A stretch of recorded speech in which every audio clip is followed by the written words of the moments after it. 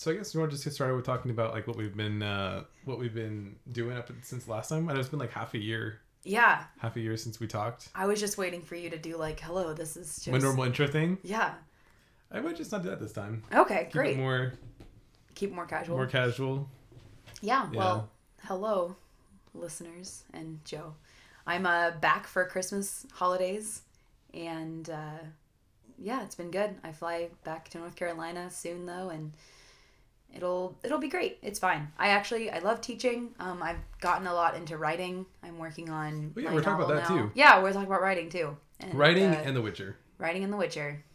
So maybe just talk about like how you got, like, why'd you get into writing?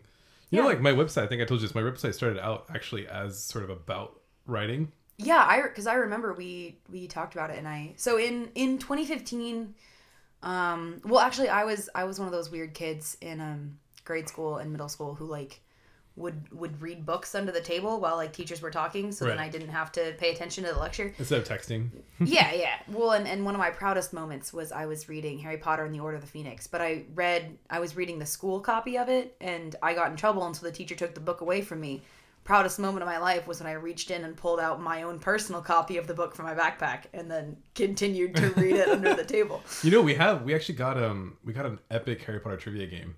Oh, we should play that. I've been playing with Mikhail and a bunch of other people lately. Yeah. So how has your Harry Potter? Have you been reading any Harry Potter stuff since in a while? Or? I actually stopped reading after the third. I stopped reading halfway through the third book because I'm realizing it's a lot sadder when you're an adult. It just, once you like actively start thinking about like I don't know, just like real life stuff, it just gets really sad. So you made it through the happy books. I made it through the happy books, and then I got I got to the scene where like Harry has to fight the I almost said Balrog, where he has to cross pollination. Where he like gets involved with the Dementors, and then like he personally decides to like that Dementors weren't that bad because at least he gets to hear his parents' voice again. Yeah, that's kind of sad. And I was like, yeah, this is a little rough. We're gonna table these for later. And I haven't picked it back up again. And part of it's just because, yeah, you start thinking about like the loss of friendships. And I guess now that we're closer to the Marauders' age than like we're older than James and Lily Potter, which doesn't really make sense from anybody who's just seen the movies. Okay, I feel like, but you know what I mean? There's a lot of problems with the movies. Yeah, but like I think in the movies you would think, obviously, James, like, how old do James and Lily look? They look like they're 37. Yeah, they look like they're late 30s. Late 30s, early 40s. Yeah. But nope, they were 21. And we're now much older than them. And then I also got sad because I thought about that I'm right now the age that like Sirius was in Azkaban. Yeah, but he was there for 10 years. Yeah, 12 years. 12 years, okay. Yeah. You would have won that in the Harry Potter trivia question. Yes! Well, yeah. So, anyway, I just kind of stopped because it's just like, this is really rough and really sad. So I just stopped reading it. But I still love Harry Potter a lot. I just haven't been able to, like, get out of my own head enough to enjoy it without being like, but the repercussions. I think I might go back, actually, and read it again. I read it last year, like, all the way through. I think it's been long enough. Yeah, we talked about it. Yeah, it's been long enough. I think I could probably go back and reread it again. I have a different perspective now that I have a kid and all. Oh, yeah. See, that would be real rough. Well, I don't know about rough, but I feel like, because I know I watched It's a Wonderful Life, and I have definitely a different perspective having a kid with that movie.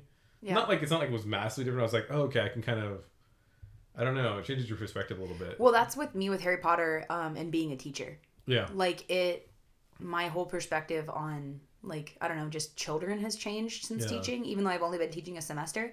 Mm-hmm. I always hated children. Oh my gosh.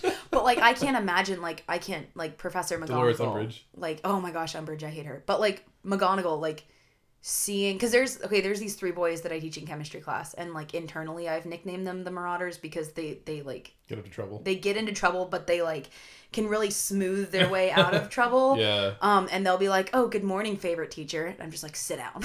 Like, I know they're playing me, but like, they actually care. Like, they do their work and they care about their friends. And like, so it's really fascinating to see these boys and then be like, oh, this would be like if this kid's son came and I knew that kid was dead and now I was teaching this kid's son. Like no, it's a different perspective. Yeah. You definitely have like a different vantage point now. Yeah. Did I tell you about how I saw like a bunch of the Harry Potter artifacts or the things they use, like props?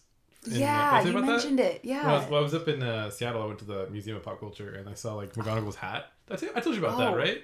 Maybe not. No. You didn't tell me about this part because I just talked to your wife about Seattle. But this is so cool. They literally had McGonagall's hat from the movies there. They had a bunch of other stuff too, but that was probably the coolest. They had Harry's wand. They had Harry's glasses. It's pretty neat. I love that. Anybody listening to this, if you're, obviously if you're listening, you probably are a Harry Potter fan. Go check out the Museum of Pop Culture in Seattle. This is not paid for by the city of Seattle, but it should be. No, that's really cool. So so besides Harry Potter, I've gotten back into Lord of the Rings, which isn't a shock. I want to go back and reread the Silmarillion just for fun. I cracked open The Return of the King. Yes. I tried. Nice. I haven't gotten very far yet, so hopefully I can. It's harder to read when you have a kid because I was like on the plane, I was trying to read it. Yeah, no, you get distracted. Yeah. Well, one of my friends came up for a football game, and then we lost the football game. Oh man, which should not be named. And then we were like, we're both really sad. What should we do? Let's watch The Two Towers. And so we watched. I watched. Yeah, just recently, me and Michaela watched all three of them through, which I think was the first time Michaela actually like really watched all three of them all the way through. Yeah, because we've watched them, but like there's a difference. She did fall asleep when we were there. Yeah, and that was a thing. Yeah, we made it all the way through all three. Man. Yeah. Freaking awesome. That was during, I think, that was a couple months ago. That was really fun. So one of the classes that I teach is a virtue ethics class to the freshmen. Oh, nice. And I like pull in, obviously it's like a Catholic perspective. So like I'm teaching them like Thomas Aquinas, virtue ethics, whatever. But I pull in a lot of pop culture stuff. And so right before their exam, literally part of the exam was to watch Fellowship of the Ring and then talk about a way that a character acted prudently, justly, or courageously. That's awesome. The kids reacted really well with it. It was really funny to see because some of them haven't seen them and they don't really even know what they're about. So like I got to experience Fellowship of the Ring again with like from the eyes of these kids who like don't know what's actually happening. And so the movie ends, with Sam and Frodo walking into Mordor, and then, like, the credits roll and this girl in the back stands up and goes, "What?" And I'm like, "What do you mean?" And she's like, "That's the end?" And I'm like, "Yeah, that's the end of the first movie." Dude, that was my first reaction when I was a kid. Yeah? When I first saw the first movie, I was like, what? Yeah. like, and then someone was like, it's 3 movies. I was like, oh, I didn't know that. Yeah, well, she thought it was like 3. She knew it was 3 movies, but she thought it was like 3 different adventures with the same people. Okay. And we were like, oh no, sweetie, some of them are dead. This is a oh, wow. Like, so, and then when Boromir died, I cried. Like, I was crying in class, and some of the girls were making fun of me. But then another girl got really emotional during Boromir's death, and her friend leaned over and like patted her on the shoulder and went, there, it's okay, it's just Boromir. I was like, ooh.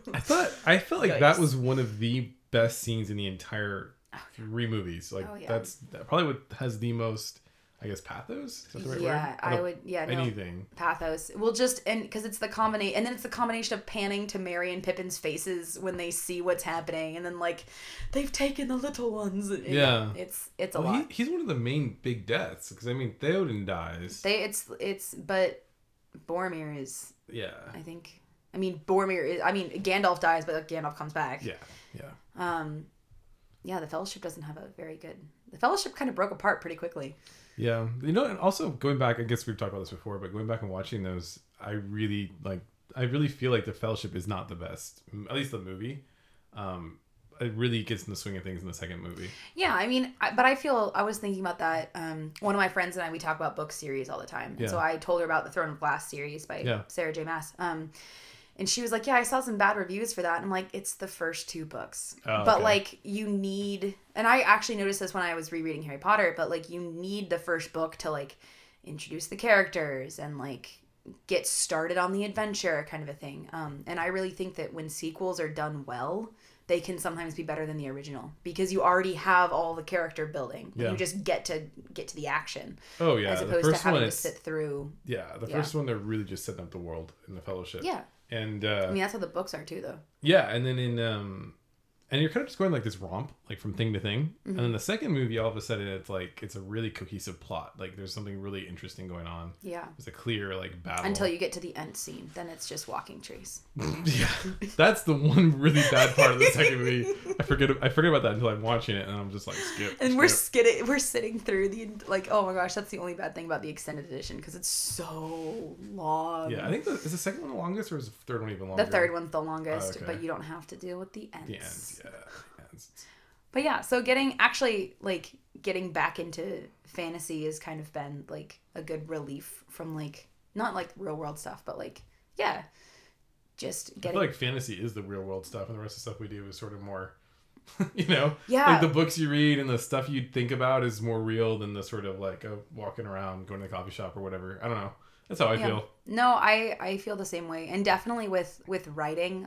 Although I'm in a mood right now where I've picked up like 3 different books of like different genres, and just like the only thing I want to read right now is my own book, but I do not want to write it right now. Like I want it to be done and finished so I can That's interesting. read it. Yeah. But like I have everything plotted. Like I'm all ready. Like I have all my layouts, all my chapter parts are done. But I have to go back in. I have to finish the ending, and then I have to do 2 interlude parts, and I just don't want to do it. Did you say you've written 60,000 words already? I've written almost 90 now.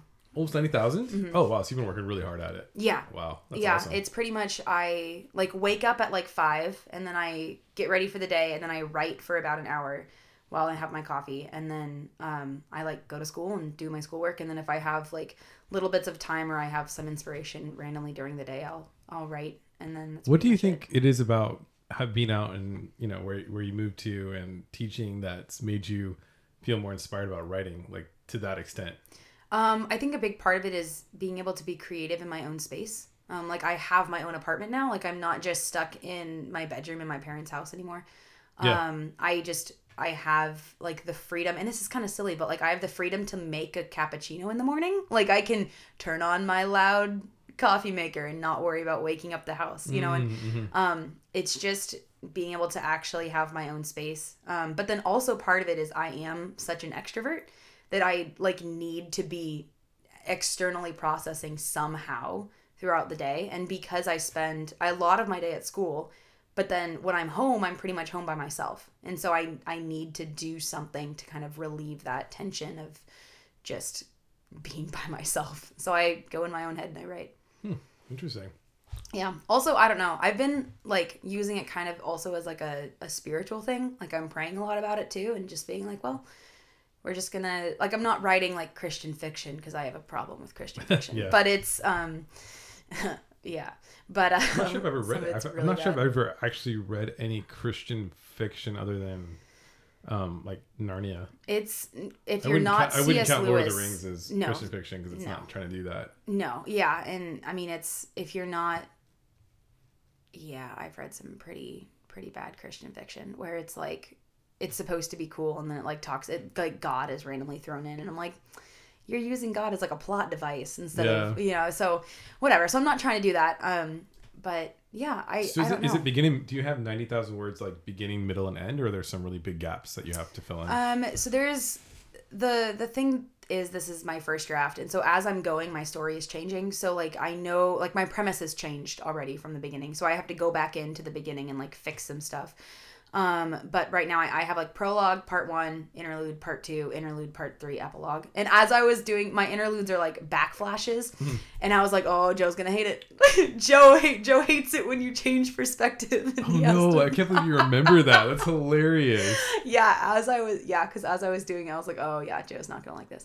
That's so funny you remember that. Too bad, Joe. That is one of my big pet peeves. Yeah, because I have trouble with The Witcher for that. Oh my gosh, that's actually why I liked season 2 better. Because it was more of a flow. Like, the story took place pretty much in the same timeline. Yeah. And so it was a lot easier to follow rather than season 1 where everything is, like, jumping around. I'm getting, like, massive deja vu. So, I don't know. Have we talked about this before? Yeah, we talked about this when I came over the day after Thanksgiving to hold your baby. And then I left. That's why I'm having deja vu. Okay. Because that's what you told me that you don't like the backflash. Or what is that called? No. Flashbacks? It's not the flashbacks I don't like. I think it's just when you get really invested in a story and then it like switches to something else. Yeah. Oh, because I was telling you wouldn't like The Lies of Locke Lamora because it does the same thing. We're talking about that. Okay. Yep. Okay. I'm glad that it was like, wow, this is really like. Yeah. Is there an episode we talked about this already? But no, yeah, but with The Witcher, like, good lord. So I don't mind it in the show because it's handled really well in the show. Mm-hmm. But in the books, it's like you're going along and the story's awesome, and then all of a sudden you're like in the point of view of some random Nilfgaardian soldier that you don't know, or at least don't remember. That's the thing. That's the kind of stuff I really struggle with. Okay. Like, who are you? Why do I care? I was just like really cool enjoying this one area, you know? So, yeah. Yeah. I don't know. The books, actually, The Witcher, the books are on my to be read list. They're worth it. But, yeah. Speaking of The Witcher, maybe since do you want to talk more about The Witcher since we broached the topic? Let's talk more about The Witcher. So you're saying you liked season 2 because it was more of a cohesive story, right? Yeah, I mean, and also just like there wasn't as many scenes where I had to fast forward. Like I can handle like a guy being like with like a sword through his head, but like I had to like fast forward through a lot of sex scenes. And in season 1, there were like a lot. There's a lot of nudity. A lot of nudity. They realized they were like, oh, we don't need to do that as much. Yeah. Like, to have an audience for this particular story. Well, also now there's like a teen girl in it. I mean, I don't know the actress who plays Cirilla. She's, I think, 20. She's 20. But like, I mean, it's like the story is more about like a teenager is now a main character. And so I feel like they kind of... A child. Toned it down. Yeah. A child surprise. Yeah. So that's what I appreciated about season 2. I was like, oh, I can watch this and not have to like have my hand on the fast forward button for a majority of the episode. Yeah. We're doing spoilers, right? Sure, yeah. Okay, great. I laughed. You have to have we have to. This was I actually also liked season 2 because I laughed out loud like a lot more than I did in season 1. Like there were just some parts that were like genuinely funny with like their comedic timing was hilarious or just like situations like that were just funny. Like I felt like there was some more comic relief than in season 1. Did you read about? I actually kind of owe my wife for this information. Also, she loves The Witcher. I should have asked her if she wanted to join in. Oh, but man. Anyways, Michaela, get up here. I'll text her. Text Mrs. Michaela Anderson. We are talking about The Witcher if you want to join. Oh my gosh. I'll cut this part out. Okay, I'll send this. All right, thank you, Siri. Anyways, so this is really cool because I think I don't know if we talked about this before, but I had said before, I'm not sure if I said before that in the books, Geralt is a lot more talkative. Yeah. Than in the movies. So in like the movies, I feel like they were trying to do sort of like they were making him kind of a comic sort of character to some extent, like, and then also maybe leaning into the video games a bit where he's a little bit less talkative. Mm-hmm. But in the books, he's very talkative. Yeah, I've read The Last Wish, like the prequel book or the first book. Yeah. I've read the first book. The Last Wish? The Last Wish. Yeah, oh, okay. I have read that's that one. That's the only one I haven't read. Oh, well, there you go. I'm actually going to read that soon. But yeah, so he's a bit more talkative. So I guess Henry, I was going to say Geralt, but no, Henry Cavill, I guess, actually kind of convinced them to give him more dialogue. Good. To make him a more serious character. He's like, oh my gosh. I think the quote I read was like, this guy needs to act more like somebody who's like 70 something years old, you know? So then that was a really positive change from the first season, I thought. A negative change was the fact that it took me like 3 episodes to get over Ciri's eyebrows. Like, I don't know what the makeup department's like idea of a good time was, but just the fact that like we went from season 1, which was she was a girl, like they made, she actually was a girl, and then season 2 all of a sudden her eyebrows are super done and her makeup is a lot heavier, and it's just like so that was interesting. Like, it bothered me because it was jarring. It was the looks was jarring. Yeah, but I thought she looked a lot more appropriate for her age, at least, of the actress. Yeah, well, the age of the actress, but maybe not the age of the. You know, I'm not actually sure how old Ciri is in the books. Yeah, I mean, because I know the thing is, season 2 is supposed to start right after season 1, right? Like, there's no time has passed from like when that they was meet not in the woods. No, that was. So, I see what you're saying. That was really jarring. Yeah. So one thing I did read is that the eyebrows was actually largely the actress, because she was really tired of bleaching her eyebrows. She's like, if you want me to have any eyebrows left by the end of this, like, you better stop bleaching them. Hey, come on in. Sorry. I was like, we're talking about The Witcher. Maybe you should join in.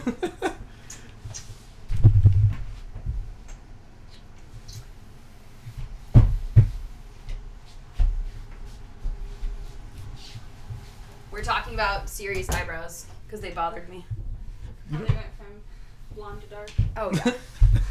Go sit over by my microphone. Can she sit? Can you sit? I'm sorry. You could sit on my lap. Come on, friend. Yay! Three peas in a pod. Yeah. So, anyways, I was telling Loomis about how you were actually the one to tell me that, that the whole thing about Henry Cavill convinced the show people to give him more audio. Showrunner. You know, the Yeah. showrunner.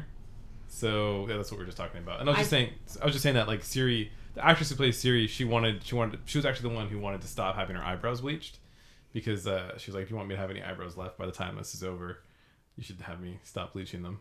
Definitely. It made no sense to have him bleached. Well, except that she looked weird. She looks like a normal person. She looks a lot older. Honestly, the bleached eyebrows is what made her like look way younger. But now she looks like a teenager. Well, versus, but like, we a don't. small We were just child. saying we don't know how old she is. She supposed to be an older teenager or a younger teenager? I thought older. I mean, because she was pretty young in the first season. Yeah, I don't I'd remember. say Whatever. 16. I'm Like gonna Google it. 15, 16. I think that's how old she's supposed to be. You know, because she's on. I feel like that's a pretty. That's Well, true. they- Teenagers do make questionable decisions with their eyebrows. Yeah. that is. They definitely Yeah. styled her a lot more after the video games. Oh, okay. So that was one thing. Like she looks. They did a lot. They did a couple of those things. Like they made Triss Marigold. If you remember her. Yeah, They I gave her loved red Triss. hair. Yeah. Because that's how she is in the video games. Oh. And then Siri also as a character is a lot better in the video games than she is in the books. She's Okay. really kind of a little petty, I don't know. She's kind of a little annoying in the books. Yeah. Probably in the books, that's because she's supposed to be younger. But in the video games, they made her older. And I feel like The Witcher just, like, this TV show split the difference. And I feel like they do that with a lot of characters. They kind of, like, take the video game and then the book, and then you get somewhere in the middle. So, like, I feel like Geralt, he's now more in the middle between, like, the book depiction and the video game depiction. It's kind of like... He was a whole different character in this season to some Yeah. extent. He was a Well, lot different. but it made sense though because he was the dad. Like, Yeah, there he was the dad. Yes. No, but like there was this one scene where at like the prostitute party. Yeah. And the head prostitute lady like comes up and she's like, I heard you have a child now, and he's like, she's not my daughter. And Yeah. and then the head prostitute lady was like, oh well then I could take her, like boys will be eating out of her hand, and like his face just like murder, like it went like I was like, that's a killing face, like that's the Yeah. last face that like monsters see on this show. And then she goes, not a dad, huh? And I was like, oh That's a good moment. That's a good moment. yeah, good characterization without and that wasn't the thing though, that they did show his characterization, he didn't speak, but It says when she meets Geralt, she's roughly 12. So by the Yeah. end of that's why she's a lot more annoying in the books. And by Yeah. the end of season 1, she's supposed to be like 13, 14. She's about 21, I think, in the video games. oh, so they So- split the difference at 16. Yeah, or they kind whatever. of aged her a bit, Okay. but I think that was a makes smart more- decision. Yeah, Yeah. that makes a lot more sense. Because it's more interesting with a 14-year-old, 15, 16. She also goes through some pretty. I don't know if they're going to bring a lot of this in. She goes through some pretty adult stuff in the series. So having a girl who's a bit older for that makes a Yeah, little that more makes- sense than a child. Yeah. Yeah. And teenagers are definitely still children. Yep, that is true. They do dumb stuff. Actually, that's something I tell my students all the time. Like, life gets better once your brain is done cooking. I'm like, guys, once you have a full prefrontal cortex, everything makes more You sense. have no idea what you're missing. Yeah. Right?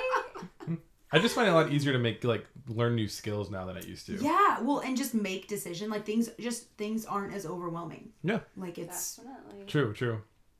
I mean, sometimes things still are, but it's less, like, man.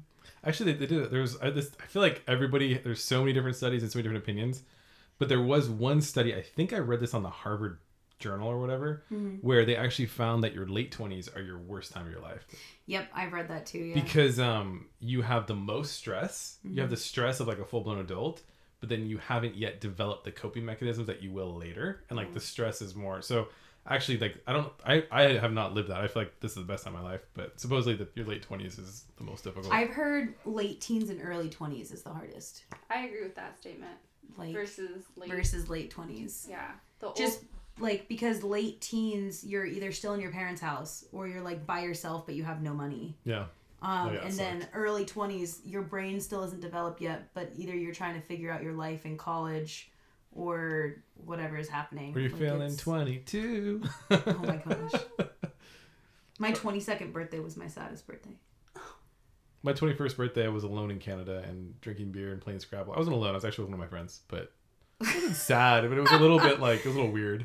Were you really alone? I wasn't with you? No, I was like in between. I was traveling, so I was just in like a room playing Scrabble. It was actually pretty fun. I learned that was where I learned. This was my how to worst drink beer. birthday. It was actually pretty It's fun. actually pretty. Okay, I lied. It's not my worst birthday. I haven't had that many bad birthdays. Joe has lived a charmed life. Yeah. I was alone in Canada. In a foreign country. Traveling, drinking beer with a good buddy, playing Scrabble. Yeah, that sounds like I take that back. That's that probably sounds my like best a great birthdays. birthday. Yeah, that was a great birthday. Oh my gosh. All right, back to The Witcher. Season 2. Yes. What are some other things that you liked? I love Yennefer. Okay. Just Just gonna put that out there. just a statement. No, I love that she can like run around in a purple cloak and like people like can't see her. Right? Right? I was Stealth like, mode I feel like I didn't you should notice have that. worn black. She should have taken the purple cloak off. Like, Yeah. like, just I mean, girl. it brings out her Girl. eyes, but I think, fashion, but at what cost? yeah. Okay, one thing I'm gonna say. Sorry, no, go ahead, I Michaela. mean, like the costume To department. Michaela's, this is great. The costuming department, I'm sure like there's a reason behind the purple. That's her Probably. color. I know it's like her that's color. her coded color for her character. Yeah, to make her stand out in a crowd. Yeah. So, anyways.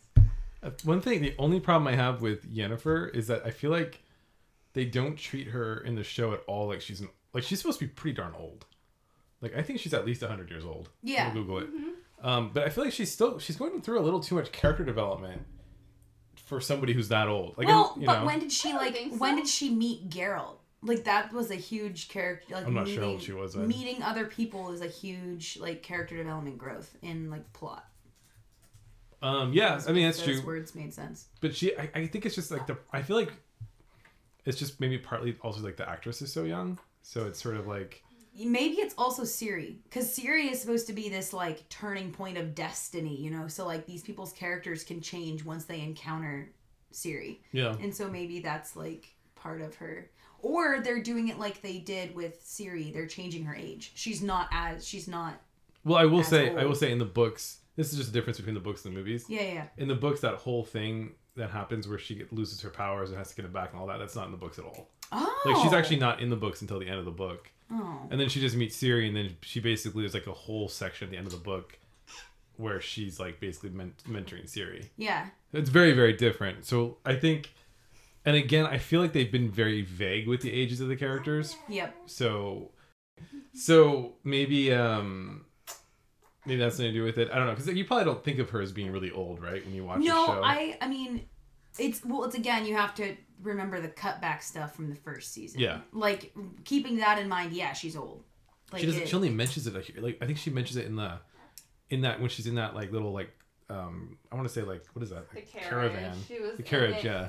She was saying like 40, how long was she in court? 40 years? Yeah, it's Yeah, some, several decades. several decades in Yeah. court. Yeah. So, and I think that I think like Michaela said, it's... Loomis. We can call her Loomis. Yeah, I'm Loomis here. Oh, okay. No, I just think that, like Loomis was saying, like she meets the characters, and I think that really changed. I agree with her. Like it really changed her. Yeah. Like because she had one mission, which was I'm going to be in The court. best. I'm going to be the best. I'm going to be, and she did that, and then it was boring. It was unfulfilling, and then she has this desire to have children that she can't have naturally, and then her fate is now tied with Geralt and Destiny, and then it results in Ciri. We'll talk more to the microphone a little bit.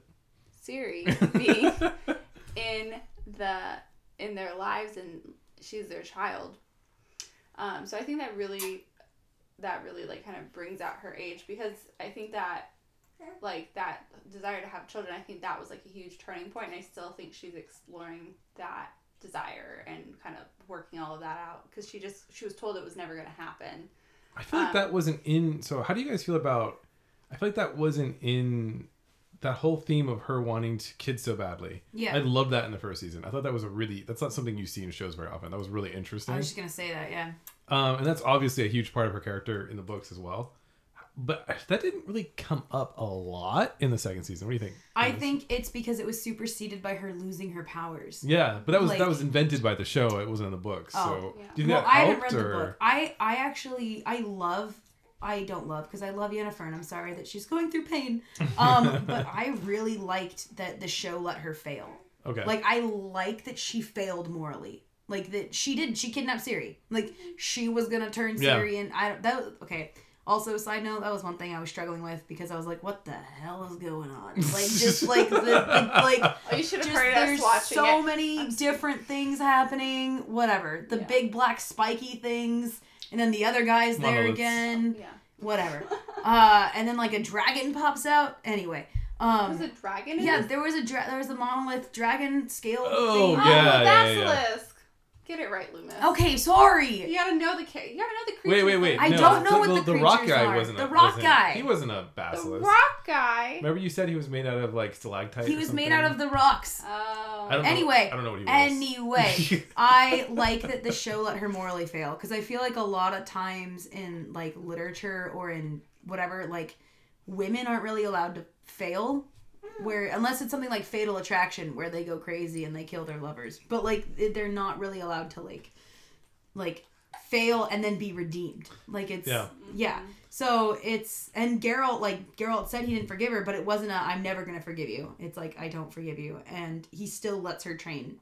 Like he still lets her in Ciri's life, which like as a father you wouldn't let someone in your life in your child's life unless you did trust that person to a certain degree. So like he does trust her to be able to teach Ciri, and that opens a door to like forgiveness later on. But I love that she's allowed to fail, allowed to realize her mistake, and then allowed to be let back into Geralt's life in some way. I know Mikhail and I talked about this quite a bit because this is one thing I was a little less sure about when watching the show. But actually, I know I read an article about how, and I kind of felt this way too, about how at least the person who wrote this article felt like them allowing her to betray Ciri like that weakened their relationship. Well, The yeah. whole first book is really about like parenthood, and it's largely about Yennefer and Ciri's bond, and none of that stuff happens. The betrayal, none of that stuff happens in the books. Oh. And so this one person was saying that they really let Ciri and Yennefer down. However, talking to Michaela was kind of giving me her point. What was your thoughts on that? Did you ever? Or you're basically telling me that you thought that that didn't like ruin the story that they had it like that, and like how she had the ultimate. You don't remember this? Keep talking. I'm sure. I have mom brain. And then I was kind of saying like I was like, well, I guess in the end she does make a huge sacrifice. Mm-hmm. Yes. Yeah. Yeah. Yeah. Which I mean, like if you think about her character, she only ever did that one time where she was saving the mages at Sodden Hill. Yep.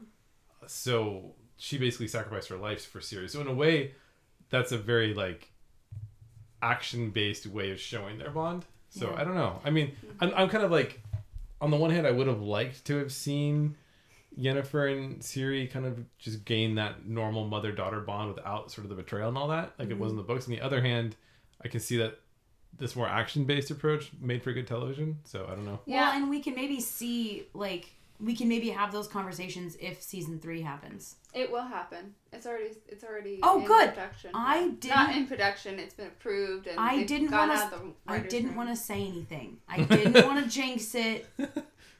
Whatever. Heck no! I'm like, there better be 7 seasons of this because I am invested. I'm very invested in this show. Yeah, me too. That they. Oh my gosh! She forgot. I forgot about. She's camera shy or microphone shy. Microphone shy. Mom brain. I'm not microphone shy. Definitely mom brain. Mom brain. Yeah, I don't know. I mean, I think there's lots of potential for the rebuilding of those relationships. Yeah. Well, and I think that there you go. This is the point I was remembering is that with Ciri, everyone's afraid of her except for Yennefer. Mm-hmm. Like even Geralt to some extent is Oh. afraid of her power, so he trains her how to be a witcher. Versus, but the magical stuff, he's like, oh no, like I'm not touching that. Well, she can't do Witcher signs. Yeah. So so he's like, I don't know what's happening. He's He's like, I don't. So he brings Tristan, and Tristan's terrified of her. Like Yeah. she sees like Triss, the full like potential of her powers, and she's terrified. And Yennefer sees it, and she's like, "Don't apologize," and she starts training her. And whole different thing. yeah, and she's the only one that's able to help her with her magic. Well, I think part of that is Yennefer's background, because Yennefer has a lot of power too. Well, Yeah. but that's she has to also let like it go. on a deeper level. I feel like that's what like we want to like. We want to hear that from the people who love us and the people around us, right? Like seeing us and then not being afraid, kind of a thing. Oh man. What do you like about Triss so much, Loomis? I like Triss. I like how kind she is. I like that she's like kind of one of the more gentle characters, and she's allowed to be gentle and kind, and she's not mocked for it. Yeah. Like she's allowed to like, she kind of is a little bit, but she's allowed to like walk into the Witcher Keep and said like, I'm going to dress for dinner, and like people kind of laugh about it, but like they all respect her, like even though she's kind. And I just feel like again, like in the modern world, like women aren't really allowed to be kind and not mocked for it. Yeah. Like it's I love that the whole thing that was from the book, where the whole thing where Ciri gets all dressed up and kind of girlified. yes, I feel like in that moment, Geralt's kind of like, oh gosh, what did I get myself into? Like his Yeah. face, where he's just like, shit. yeah, Dealing totally. with a teenage girl, like not only are you a new parent, but you're a new parent to a teenage girl. Like I feel like that's a lot. That's a lot to handle. She, but I have to say that even though Ciri seemed a little upset, it didn't like destroy her, because when he brings her the sandwich. Yeah. In the other room, she kind of smiles a little, like Yeah. kind of like didn't bug her that much, really. I don't know. It's interesting. That was one of the really good moments they got from the book. I'm glad they included that. Good character building moments. Yeah. I liked that Ciri was allowed to fail too. Like what's the thing called? Like the jungle gym of doom. I have no idea what that's called. It's the Witcher obstacle course. Okay, sorry. Okay, the IOCT, but for witchers. Jungle. I love that. John, if you're listening, it's the IOCT for witchers. No, but just like she's allowed. She like hits the first obstacle and immediately gets smacked. Like she's allowed to show that she's incompetent. I love like, that when she almost beats it on her on her first date or whatever. Geralt's like, oh, so close. Like he doesn't even go like, good job. Yeah. He's like, oh, so close. Too bad. You didn't do it. You didn't pass. I love that. Yeah. No, I just really enjoyed this season a lot more than the first. For a lot of reasons. I did think it was funny or not funny, but kind of like, again, with like the characterization thing, like how a lot of these characters changed because they meet the other characters. And that was really cool to see. And like the show even recognized that. Like the episode when, like Beauty and the Beast, but it's a beast and a vampire. That was great. Yeah. Oh, that was one of my favorite episodes. That was so good. Yeah. But when the beast guy, what's his name? See, they only say the names once and I'm not listening because I'm distracted by Henry Cavill's face. Did you watch Game of Thrones? Yeah. He was the guy. He was the redheaded guy. Yeah. You know that? The actor. You're right. I forget his name in the show. The beast guy like asks kind of like he's like, Geralt, you've changed. What happened? And he's like, who happened? Yennefer. And it was like, oh my gosh. Like, so even Geralt's acknowledging that his character's changed because I gotta go back and watch that episode again. Yennefer, yeah. Well, Yennefer and Ciri. Right, but in that moment they were talking about Yennefer. Yeah. Well, he was still recovering from thinking Yennefer was dead. Exactly, yeah. Because Ciri was alive and in the house, whereas Yennefer's... They're also still kind of awkward. Like, they get a lot more comfortable with each other, Ciri and Geralt, as the show goes on. I think at that point, her and Geralt were still a little awkward together. Because this is like immediately after he picks her up. Yep, and I did love how they showed that. How like that Ciri got more and more comfortable in herself as the show went on too. Like she got more sassy. Like she was just able to just shine a little bit more. I love that they included, just as like from a Witcher fan, I love that they included vampires. Because vampires don't come up a whole lot in the books. Yeah. But they're in the video game, like some like the expansion pack. Yeah. In the video game, they're in there a lot, and I love the vampires in the Witcher. They're super cool. Interesting. So I love that they brought the Brucks in. I thought that was really neat. Yeah.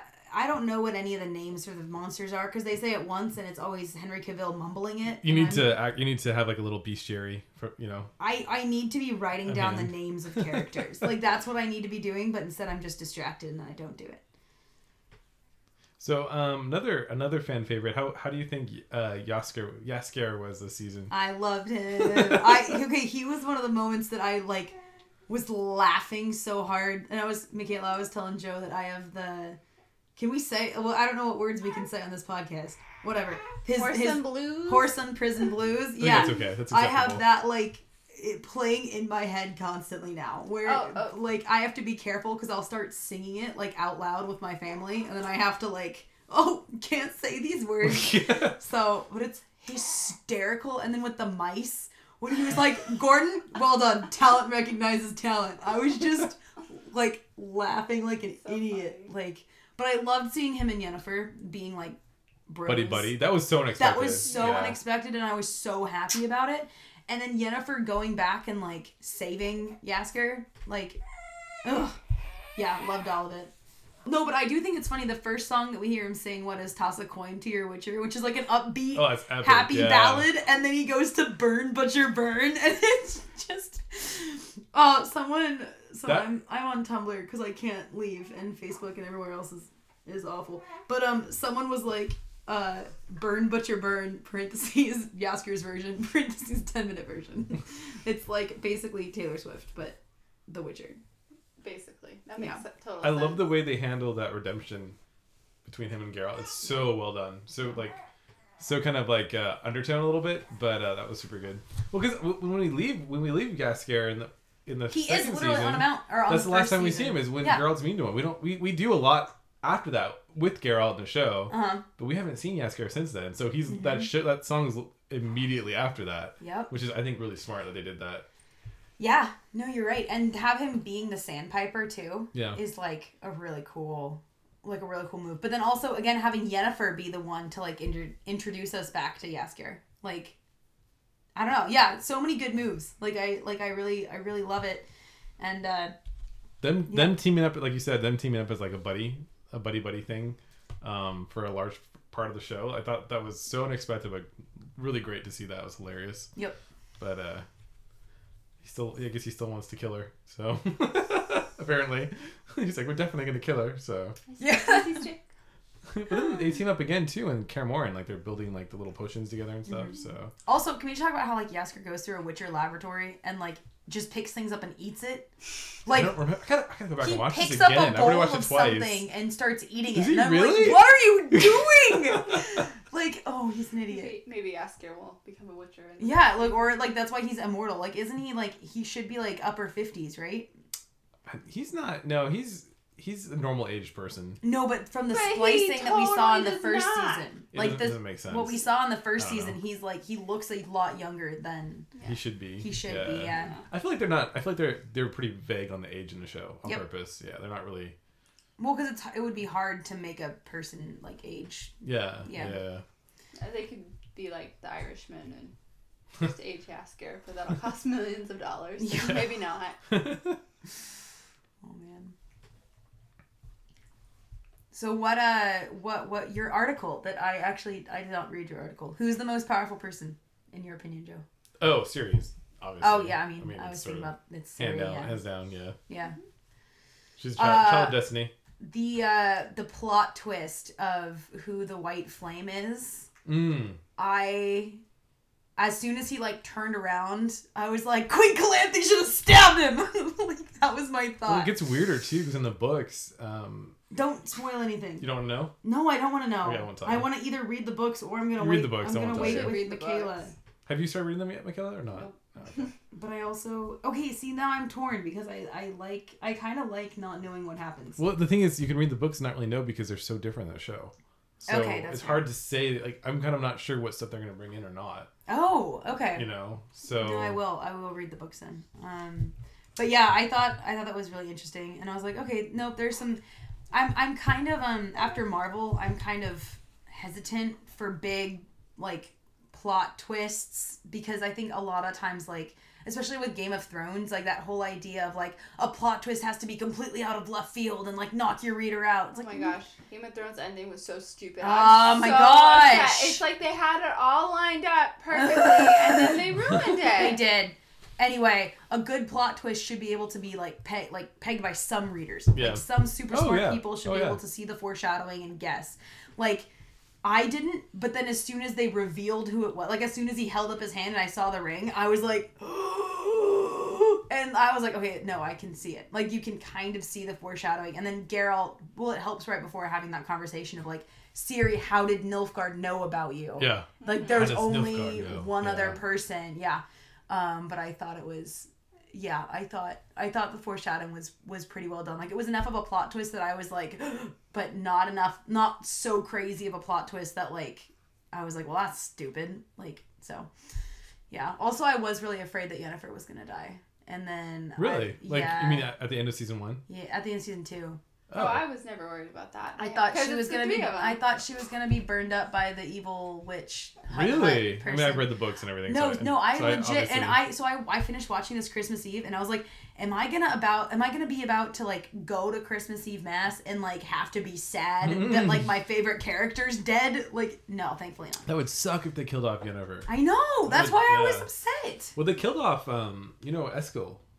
No, yeah. Remember So I heard people were upset about that, and I was like, he's a tree. But like, apparently he's like a really big person. Well, he's not. He's also not a jerk like that. Like, he's a good guy in the books. Well, now he's dead and a tree. And a jerk. And a jerk. And likes prostitutes. And likes prostitute parties. It's like, man, maybe if he wasn't so busy with the prostitutes and he told someone he was being turned into a tree, maybe they would have been able to help him. Instead, Why do you think? Okay, this is Instead he's a tree. Why do you think Geralt was so quick to kill Eskel, and yet he refused to kill Ciri, even though she was doing probably just as much damage as he was? Because because he knew, like, well, Ciri's his child. Huge difference. Do you Like- think that's all it was? Do you think that he thought that there was more chance of her being saved from the demon? Do you I think also part of that, but I think his first thing in his mind was that she. I mean, because we just saw that interaction where he gets her back from Yennefer, and he's like, she's mine. Like, he has this super possessive, but like in a good way, possessive kind of thing. Like, no, she's mine. Like, so he just cares more about her Yeah. than Eskel. Yeah. That's what I thought. I was like, it's not the same. Like, Eskel's a brother in arms, but brother in arms, they die. Yeah. It's part of being. well, and then you can care about a whole bunch of people, but like, you're gonna care differently based on who that person is to you. So no, I definitely think it was his father protectiveness stepping up. So.